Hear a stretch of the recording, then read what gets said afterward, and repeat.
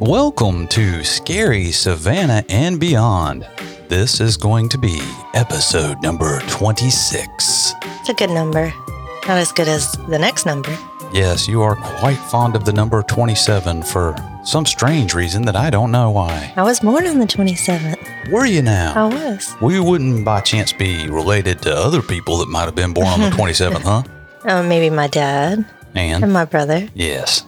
You definitely got some sort of witchcraft around the number 27 in your family. So you can find us on social media by looking for the user at Scary Savannah.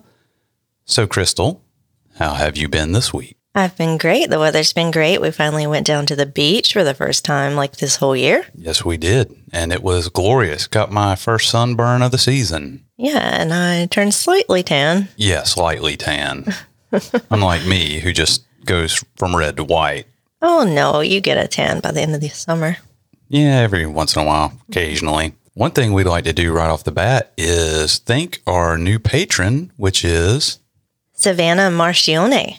Or Marcion, or please forgive us if we're mispronouncing your name. I'm not We very tried good. to look up how to pronounce it, but we're not real sure. So if we're off, let us know, and we'll make a correction on the next one. But thank you for signing up for our Patreon, and we are going to have a new Patreon exclusive, our first, coming out this Wednesday, right?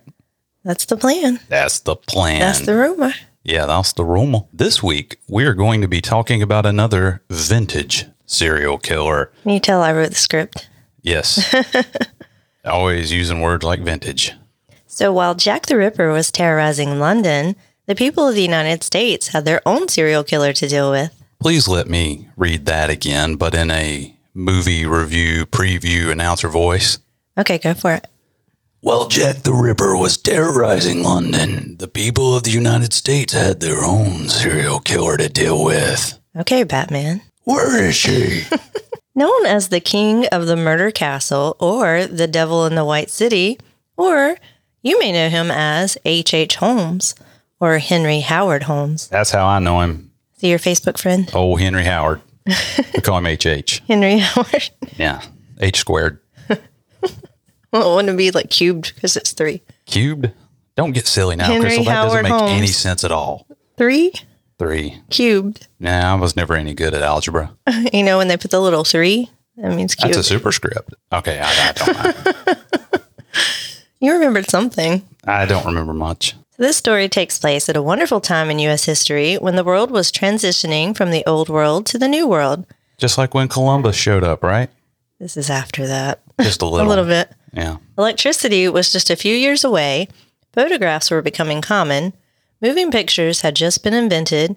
And streetcars and the occasional automobile were beginning to appear. H.H. Holmes was charming and charismatic, both great traits for a serial killer. Hey, now, I'm actually both of those things. Are you trying to intimate something here? Never. He often exaggerated his own crimes, claiming to have murdered 27 people. But some of those he claimed to have killed were in fact still alive at the time. 27 people, you say? Yeah, you must know me. Apparently. He likes that number too. There's no way to be sure exactly how many people he did in fact murder. Some estimates are close to 200, but the truth is probably far less. Somewhere between 27 and 200. You see, you got to round it off, and that's where the square Cube it. comes in. You got to cube it. You got to cube it. He was quoted as saying, "I was born with the devil in me. I could not help the fact that I was a murderer more than a poet could help the inspiration to sing. I was born with the evil one standing as my sponsor beside the bed where I was ushered into the world, and he has been with me since." He's a little dramatic. Yeah, very artistic of him. I bet he's probably done some spoken word poetry at one of those open mic nights like I used to do. He probably did. But before he was known as one of America's first serial killers, he was born Herman Webster Mudgett. Not nearly as cool as H.H. Holmes. Mudgett? I think he was actually in that fourth Harry Potter book, you know, the one where they killed the vampire and then they brought him back from the dead so that he could be Batman. I don't know. I stopped watching after the second season. Where is she? I think if you want to be a famous con artist / serial killer, you need a better name. But we'll get to that later. Does that have anything to do with number 27? Probably. He was born on May 16th, 1861 in Gilmanton, New Hampshire to Levi and Theodate Mudgett. Theodate? Yeah. What kind of name is Theodate? One you don't hear very often. Budget. That's definitely in the Unique. book. In the book. There are conflicting accounts about his childhood. Some reports say it was pretty normal, though his parents were considered strict and highly religious. However, once his murders later became sensationalized, a newspaper writer claimed that Holmes's father was a violent alcoholic who smothered his children with chloroform to, quote, teach them a lesson, and even locked them in the basement as punishment. Well, I guess they probably sold more newspapers that way because there is no reason to let the truth get in the way of a good story. Never. Holmes himself loved to exaggerate his life story, so the truth is murky at best. There are stories that he liked to take small creatures like lizards and frogs and dissect them. The most disturbing story is that of his childhood best friend. One day, the two boys were playing on the roof of a building when the friend fell to his death. This was when Herman, a.k.a. Holmes, was about 11 years old. So, did the boy fall, or was this his first murder? I think we both know the answer to that one. Well, if he was 11, that's very young, even for a serial killer to start. Really? But it's not unheard of. There was, however, one incident from his youth that did seem to have a profound effect on the future serial killer.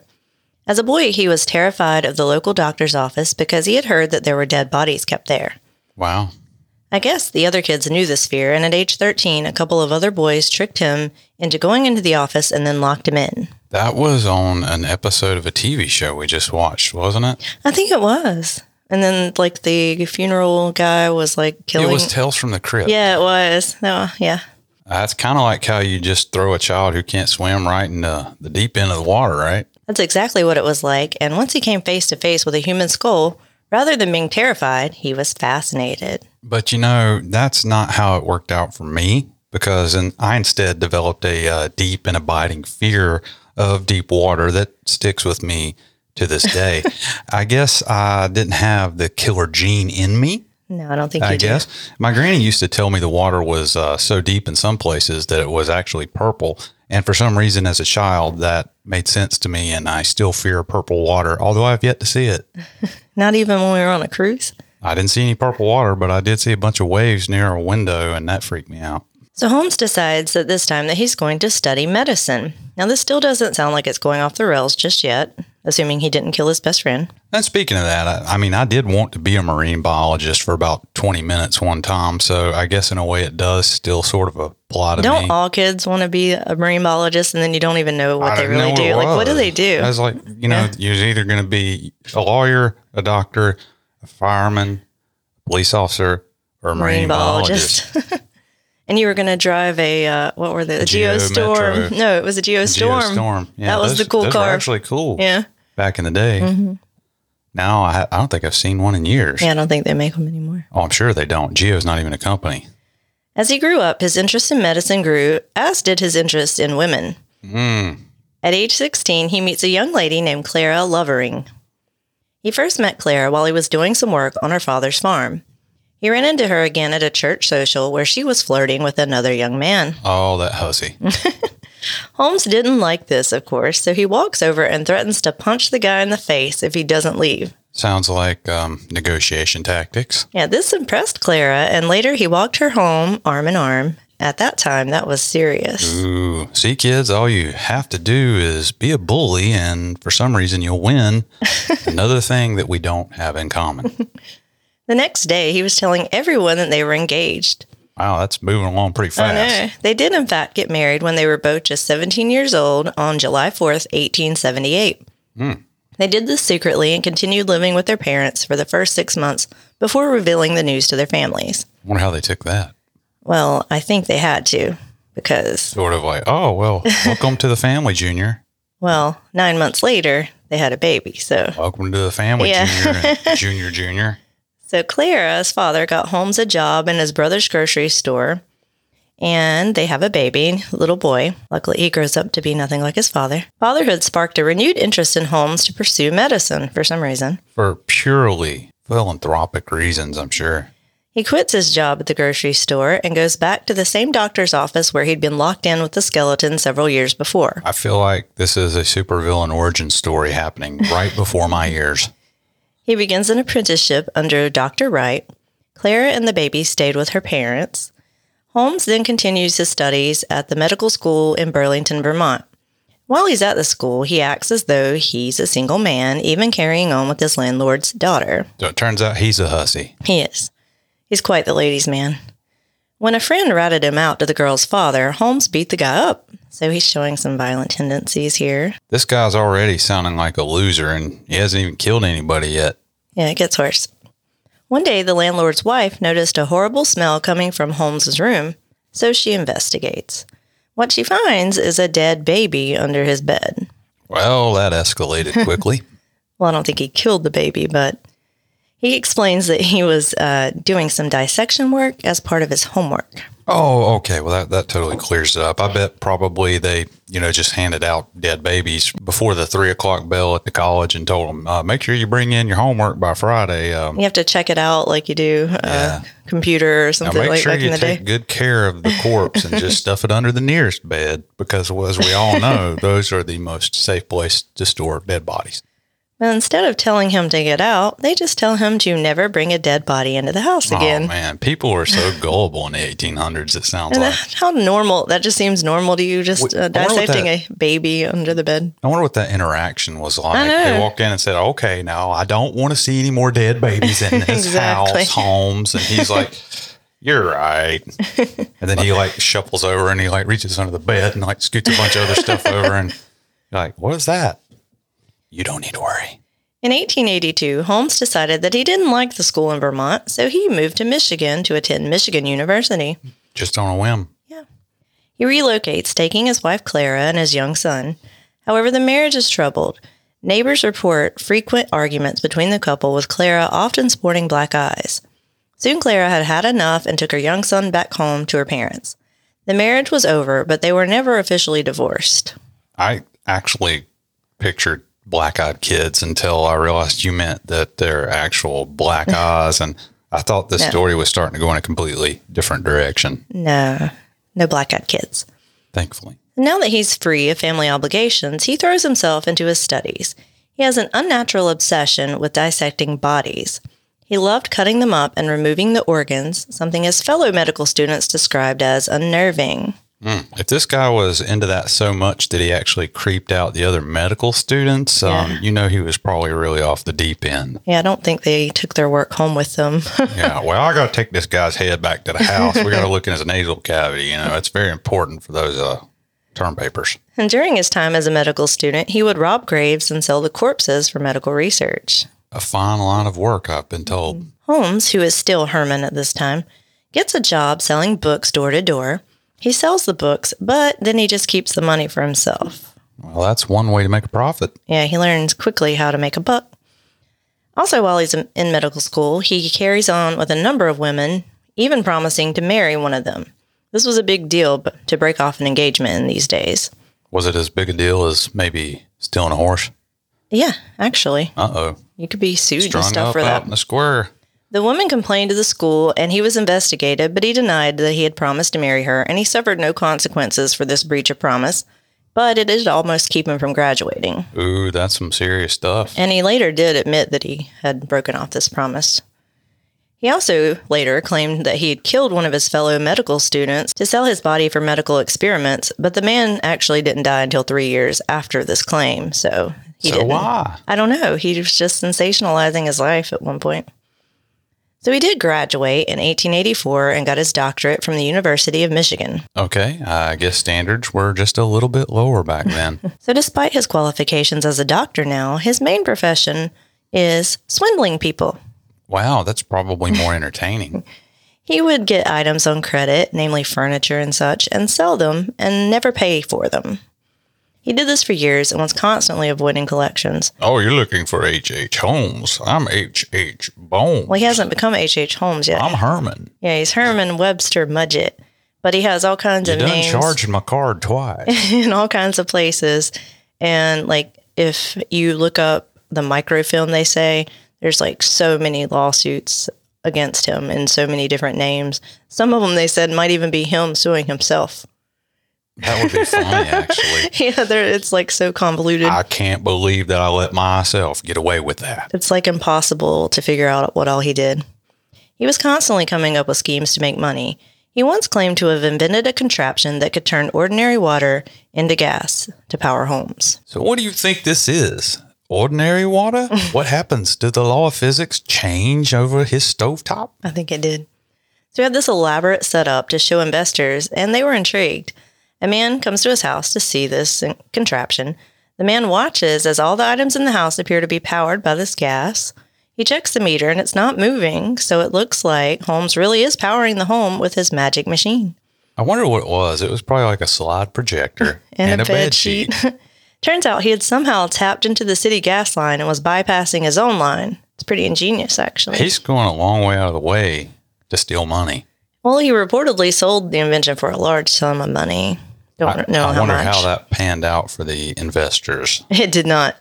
Turns he out probably got a lawsuit about that, too. he probably sued himself. Yeah. Another time he claimed to have tapped into an artesian well under his property that contained curative properties, kind of like a fountain of youth. He would sell the water for 5 cents a bottle, claiming to cure any and all ailments. That sort of reminds me of an Andy Griffith episode we watched. Do you remember the one where he said it's Connell Harvey's magic elixir? But it was alcohol. Good for what ails you and good for the heart. Yeah. So it was just alcohol. It was just alcohol. But it makes you feel better. It does. This little trick was achieved by tapping into his soda fountain in the pharmacy. Turns out later, when the water is analyzed, it's just plain water. How'd they analyze it back then? They didn't have those fancy CSI chemists. machines. Well, they had chemists and they knew how to analyze water, I guess. Yeah, they probably held it up in a glass bottle and they looked at it. You're like, this is just water. What is this? This is just water. We got to sue Herman. Like I said, he's a ladies' man, so he's constantly involving himself with women who had money. His ways of swindling money seemed endless. To get away from his creditors, he moved frequently, changed his name all the time, and in 1886, he moved to Chicago and became known as H.H. Holmes. And that's definitely a pen name for a horror novelist. It could be. Some claim that he took the name after Sherlock Holmes, but that book wasn't actually written until the following year, in 1887. Or was it? I looked it up. That's true.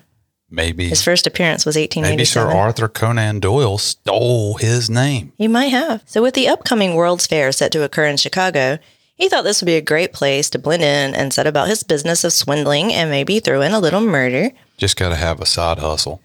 There would be people coming from all over the world.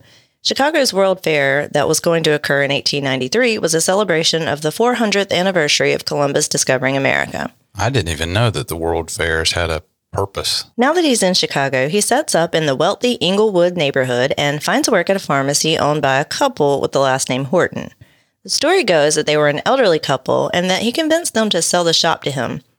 And it said that the old man was going to be dying soon of cancer, so she wanted to sell the business. Okay. But in fact, he was only a few years older than Holmes, and so was she. They weren't old. Okay. But instead of paying them for this pharmacy, they up and suddenly moved to California. Moved to California. And by move to California, it's implied that he killed them. I never saw that one coming. However, this story is untrue. An investigation revealed that the couple was not old, clearly just a few years older than him. Yeah. And that they did not die until well into the 20th century and were still living nearby. So this was just something the press did to he should probably sell more papers. He probably should have sued himself over that one. They should have. Regardless, Holmes is quite popular while working at this pharmacy. He charms all the young ladies who stop in to see the handsome young doctor. Some descriptions say that he had mesmerizing blue eyes. I know a guy like that. But others say they were cold and that one of them was not quite straight. I know a guy like that. You know a guy like that too. While working at the pharmacy, this is when he meets a young woman named Myrta Belknap. He marries her despite the fact that he was never officially divorced from his first wife, Clara. Myrta had been engaged to another man named Henry Graham, but he mysteriously disappeared. Probably got gassed up on some of H.H. Holmes' miracle elixir. And they ended up having a daughter. I think her name was Lucy. At this time, he purchased an empty lot on 63rd and Wallace Street, directly across from the drugstore that he had bought from the Hortons. He put the land in his mother-in-law's name, so the creditors wouldn't come after him. It's here that he began construction on this infamous murder castle. I see that there's a quote here. Yeah, I want you to read it. You want me to read it? Mm-hmm. This is me reading a quote. Okay. In an article written in 1937, the Chicago Tribune described Holmes' murder castle in this way. "Oh, what a queer house it was! In all America, there was none like it. Its chimneys stuck out where chimneys should never stick out.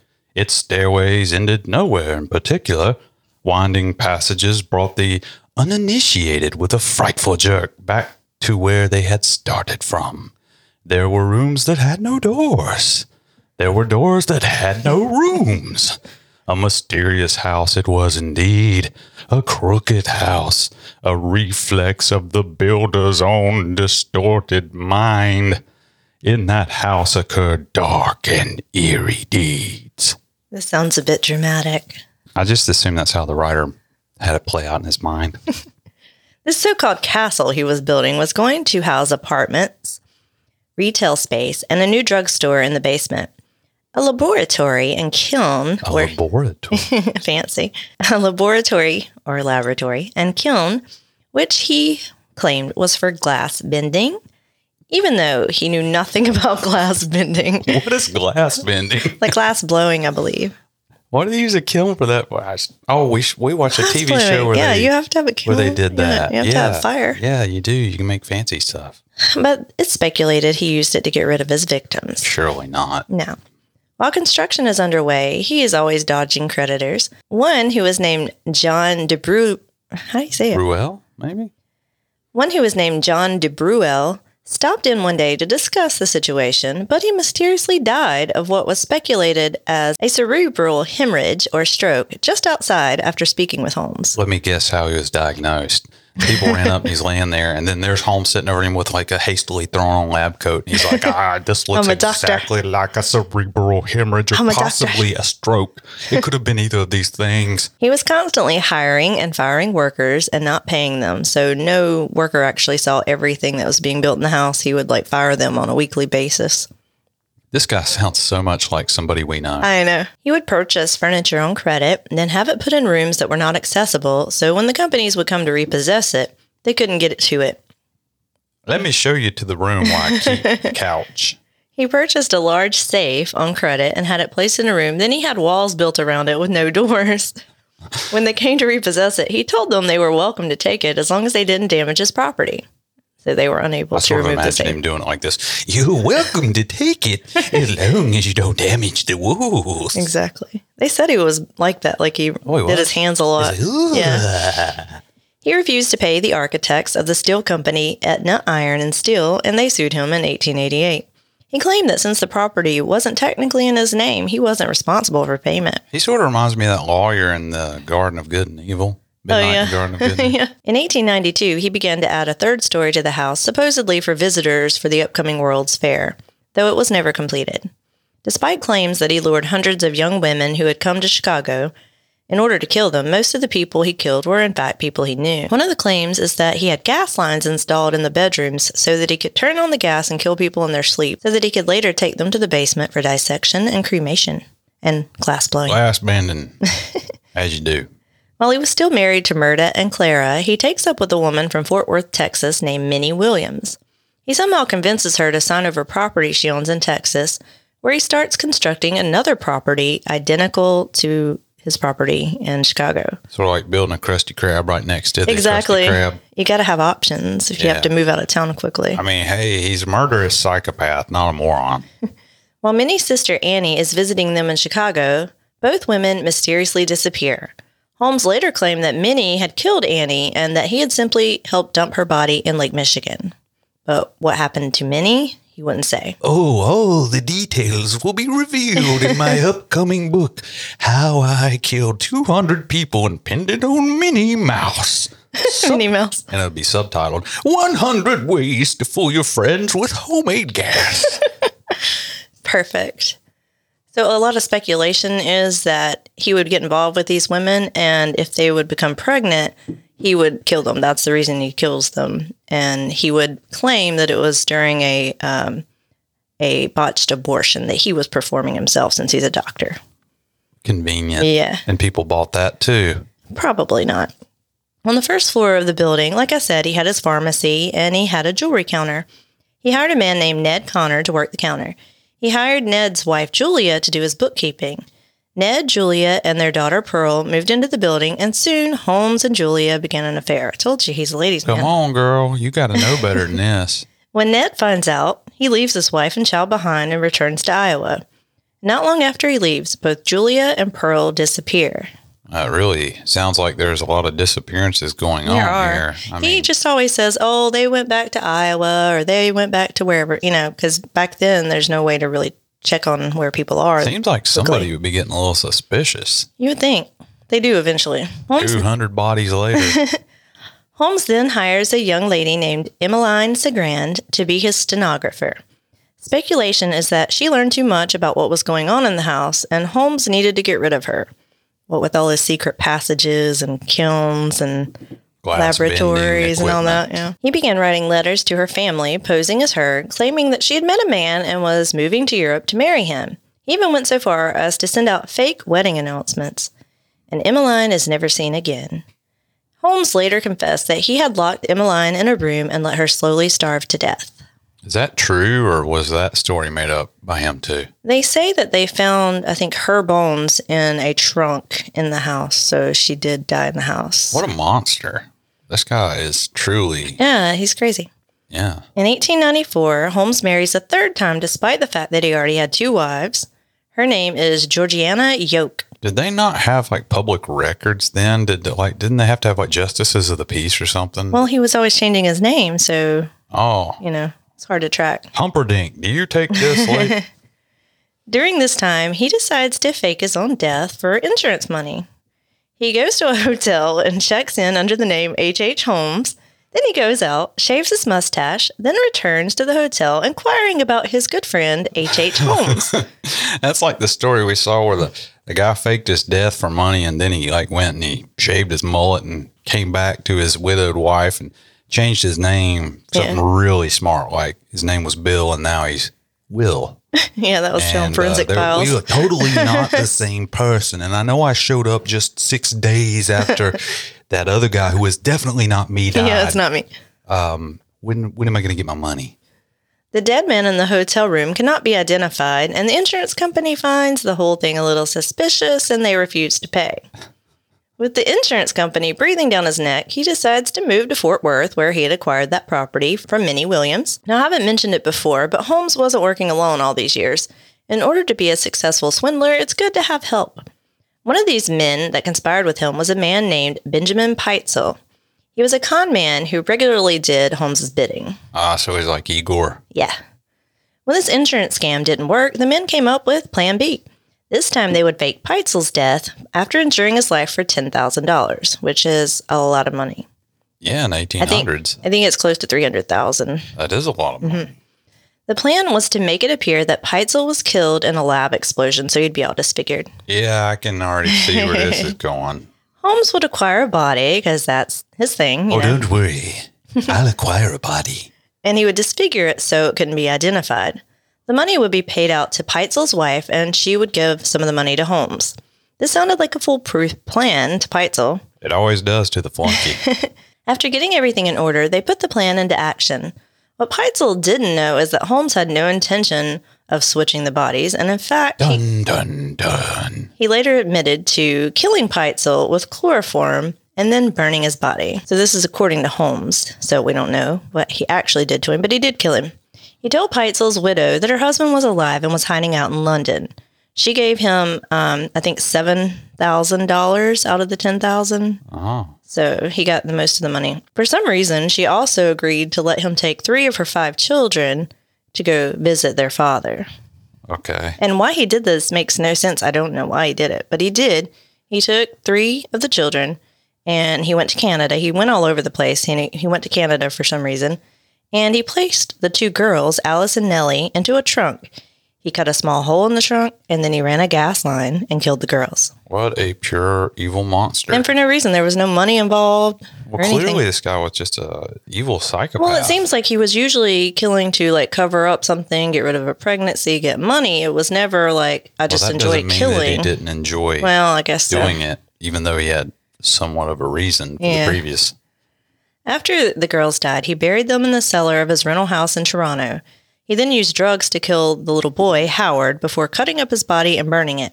Police later found teeth and bits of bone in the chimney of the rental home. His crime spree finally came to an end when he was arrested on November 17, 1894, in Philadelphia.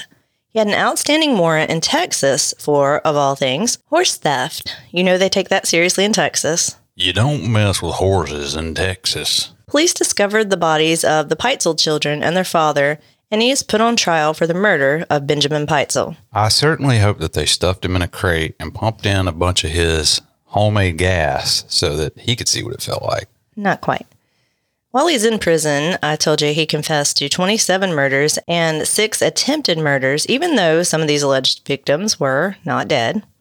He sold this story to the Hearst newspaper for $7,500, which is approximately $260,000 today. So this is why he's exaggerating. He probably knew all along he was going to be trying to sell his story if the situation arose. Maybe.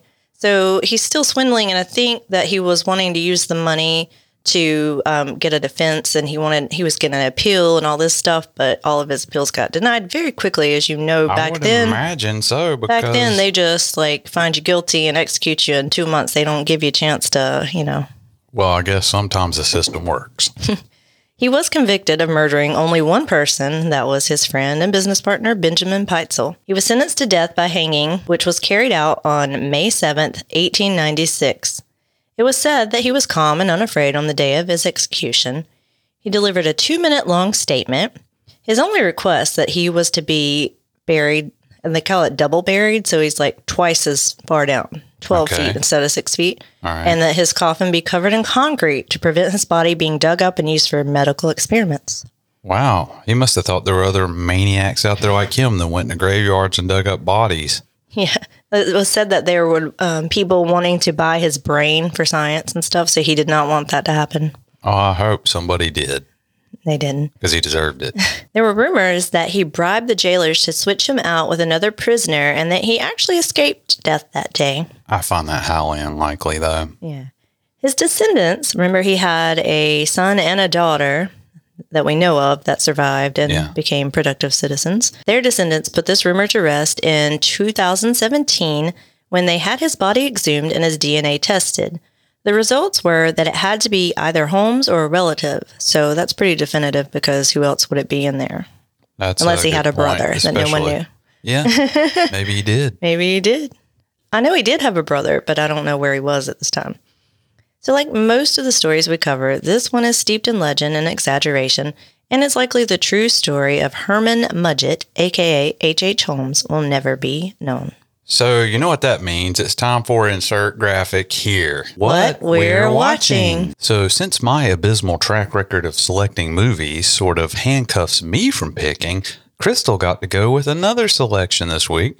And I'm not sure if she needs her privileges revoked or not, because I'm not sure of what to even think of this one.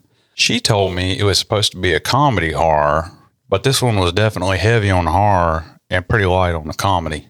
Sorry, I just was going by this list I found on the top 10 comedy horrors on Shudder, and this is one of them, so sorry. What we watched was the 2016 British comedy slasher horror film Revenge, and I kind of misread when I was looking at the explanation of what it was about, because I didn't have my glasses on, so it was not what I thought it would be. It sure wasn't Martini, we know that but much. But at least, no, I just didn't have my glasses on. Hey, at least this one was in English, exactly. Right? British English.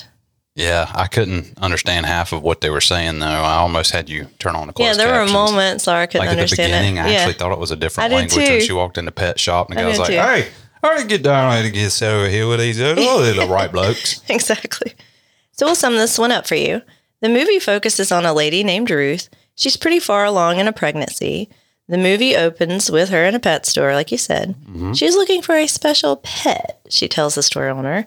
They find one, and she asks if it's dangerous, to which he replies, yes. Oh, yeah, she's dangerous. And then she goes full slasher for no apparent reason. At least that's what it felt like.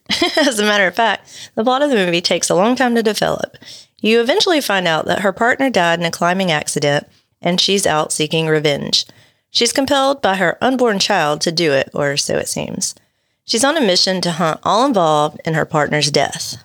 Well, I'm actually just sort of scratching my head about this one because maybe I'm just not cerebral enough to understand it. But the ending was crazy, though. And I was thinking about maybe going on to Google and trying to figure out what in the world was happening. It seemed pretty clear to me. It's not like existential or anything. That's because you're really smart. That's really why. So, Crystal, we've watched this movie. What is your review on a scale of 1 to 12 arbitrarily chosen dog treats, and why? I think I would give it 5 because, first of all, my run time, hour and a half. It felt really long to me. There were parts of it that felt long, but I liked it okay. It was well acted, I think, and it was sort of an interesting concept. I just don't like necessarily where it went. I think it could have been funnier and a little less, because parts of it were funny. Yeah. But they could have played it a little better. And I think it could have used some editing, like a review, like someone go back and rewrite it and redo it, and then maybe I'd like it better. Make an entire different movie. Yeah, just make a new movie and change it entirely, and then I'll give it more stars. And then you'll get a 6.5 out of 12. Yeah, so I don't recommend it. And if you want to watch something that was good this week, we've been watching Ghosts on CBS. Yeah, that's hilarious. Yeah, watch that instead. If you want to watch something recommended by us this week, don't watch Prevenge on Shudder. Although we still love Shudder. I love Shudder. Shudder, don't listen to her. She doesn't know what she's talking about. So watch Ghosts. Okay, so my review on this movie is I'm going to give this one a 4 out of 12 dog treats. Oh, you hated it then? I didn't really like it. You know what I liked the best about it? The soundtrack. Mm-hmm. It had some really funky music. You did. You were Shazamming the whole time. I was, and it was like really funky, a lot of bass, heavy beats. So it was worth watching it for even that. had Vehicle on it. Oh, yeah. I love that song. Yeah, I love that song. Yeah. So it was good, for you to Shazam a few new songs. It's really the only reason I'm giving it a 4 out of 12. It's not that it was a bad movie. Yeah. It's just, I don't really care for slasher movies, and it wasn't slasher. It wasn't slasher like Jason Voorhees slasher. Yeah. Although, and the humor in it was really a very subdued, dry kind of humor, but it was like very like one-linery kind of humor. The part with the old lady was funny when she was like the lady with dementia. She comes out and she's like, the guy's dead on the floor, and she's like, "Oh man, I've got to get the wash going." I'll get the wash for you. And she's like, "I'll do it for you." Get you in bed, Martha. Yeah, that was funny. There was a few funny parts, but it wasn't funny like funny. No. It was just like, It didn't make you laugh out loud. It didn't make me. The movie felt like it was 3 hours long to me, but that was probably just because I'm not really into that. And it was kind of funny that her baby was talking to her. Yeah, the way the baby's voice was kind of funny. Yeah, and we'll just ruin it. It wasn't the baby. After all, she was just crazy. Well, I guess they ain't going to watch it now. They weren't going to watch it. Go watch Ghosts. Yeah, I told you not to watch it. Don't watch it. It ain't worth watching. Maybe it's better than I remember it. It's not. So that's going to bring us to Layla and Coffee Talk. So, Crystal, tell me what the beasts have been up to this week. Well, Coffee has been helping me paint. What a great dog. Yeah, we'll show you a little picture. I've repainted the picnic table outside pink because it was like all fading and chipping. And she had to help, and she got herself a little painted too. So she's looking cute and pink. Pink dog. What did Layla do this week? She ate a sub. She loves subs. She was threatening me. Yeah. She showed up when I had a sub. We were watching the Braves game. They're actually playing the Cubs. I'm only wearing this hat because the story's based in Chicago. I'm actually a Braves fan, but I do like the Cubs too. He bought the hat because it's cool looking. That's the only reason he bought it. Very cool hat. And also the story's based in Chicago. So that's what we're doing there. Anyways, I was sitting on the couch watching baseball, and then the dog on one side and the dog on the other side. And then Layla starts getting like, roar. Yeah, she loves subs. Me. She told me that I was going to give her the sub. She likes to share. And then she looked at you and she's like, "Mommy." Yeah, she's like, "Tell him to give me some sub." Tell him before I had to hurt him. Please, Hammer, don't hurt him.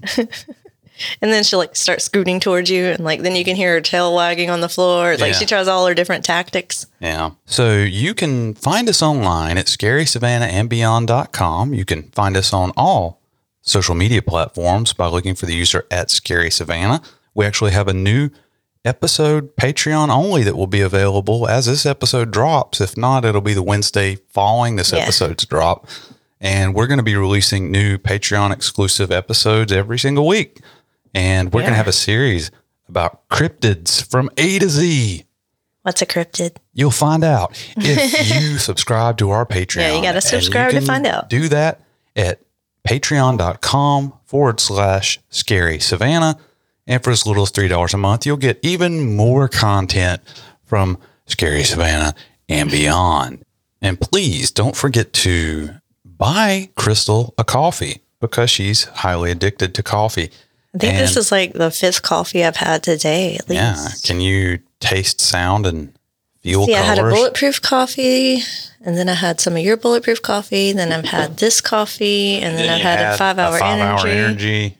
Or 2. Yeah, I had 2 of those, and I've had 2 of these. So yeah, I'm pretty wired. She'll probably be sanding, the stairs around 3 a.m. while I'm trying to sleep. It'd be the best time when everybody's asleep. Just painting the stairs. Coffee, you want to get stairs. Up. Okay, yeah, whatever. And if you'd like to do that, then please look down at the bottom left-hand corner of your web browser on our website, and you can click on that and buy her a coffee, and it will be greatly appreciated. If you'd like to leave us a message for us to listen to or respond to, or even play on the show, if you go to our website, look at the bottom right-hand side of the screen, you'll see a little microphone. And if you click on that, you can send us a message and we'll listen to it. Or if you like, we could even play it on our show. You can give us a call at 912-406-2899. That's 912-406-2899. If you know anything about this story that we may have missed, we'd love to hear it. Oh, it was a hot mess. Trust me. There's a lot of different things that could be. If you are in fact H.H. Holmes and somehow managed to escape the grave. There's even a claim that he was Jack the Ripper. That's how crazy the story he started goes. That claim. Yeah. And then he probably sued himself for libel. Probably. Yeah. Yeah, that's a lot. Please visit our store to get some awesome Scary Savannah and Beyond merchandise. If you go to our website, there's a tab for the store. Also, very important, you can enter our April merchandise giveaway, which will go through the entire month of April. In our first episode in May, we will announce the winner. All you have to do is go to our website. There'll be a tab that says giveaway. Click on that. It'll take you a place where you only have to answer 3 very simple, easy questions. Then you go and comment and like whatever our latest video on YouTube is and say, I entered with your comment. And then you're entered to win completely free, either our original Scary Savannah and Beyond coffee mug in yellow or black, or the new and improved Layla and Coffee Talk coffee mug that Crystal loves so much. So cute. Or you will get a t-shirt in your choice of size and color. And we would love to have people signing up for that. Also, a new thing we've got, there's a tab on our website that says Ask Us Anything. If you click on that, you can ask. We'd love to get questions. It don't even have to be about the show. It can be about the area. If you have any questions about Savannah, or if you have questions about ghosts, or how Crystal gets her hair so pretty. We're going to do a question and answer episode at some point. We would love to, or you want to ask us about the dogs. Yeah. We'd love to hear that too. So please drop us a line on that. Make sure to check out our YouTube page and look us up, because this is a video podcast, not just audio. And you'll get to see these cool pictures that we posted throughout the episode. Just go to YouTube and search for Scary Savannah and Beyond. Please like and subscribe to us there. And we would ask you to please, in your podcast player of choice, whether or not it's video, if it's audio, we would love for somebody to leave us some 5-star reviews. And if you do, send us a message through our contact page saying, I left you a 5-star review, and I will have a couple of stickers mailed right to you absolutely free as a token of our gratitude. Yeah, you'll make me mail them out. I will have some people. It's absolutely no trouble for me whatsoever. Exactly. To have someone else do it for me. So I believe that's just going to leave the one last thing. Join us next time in Savannah, where the ghosts and the good times live on. But you know who don't? H.H. Holmes, according to genetic genealogy. Ah, but genealogy lies. DNA doesn't lie. Okay, man.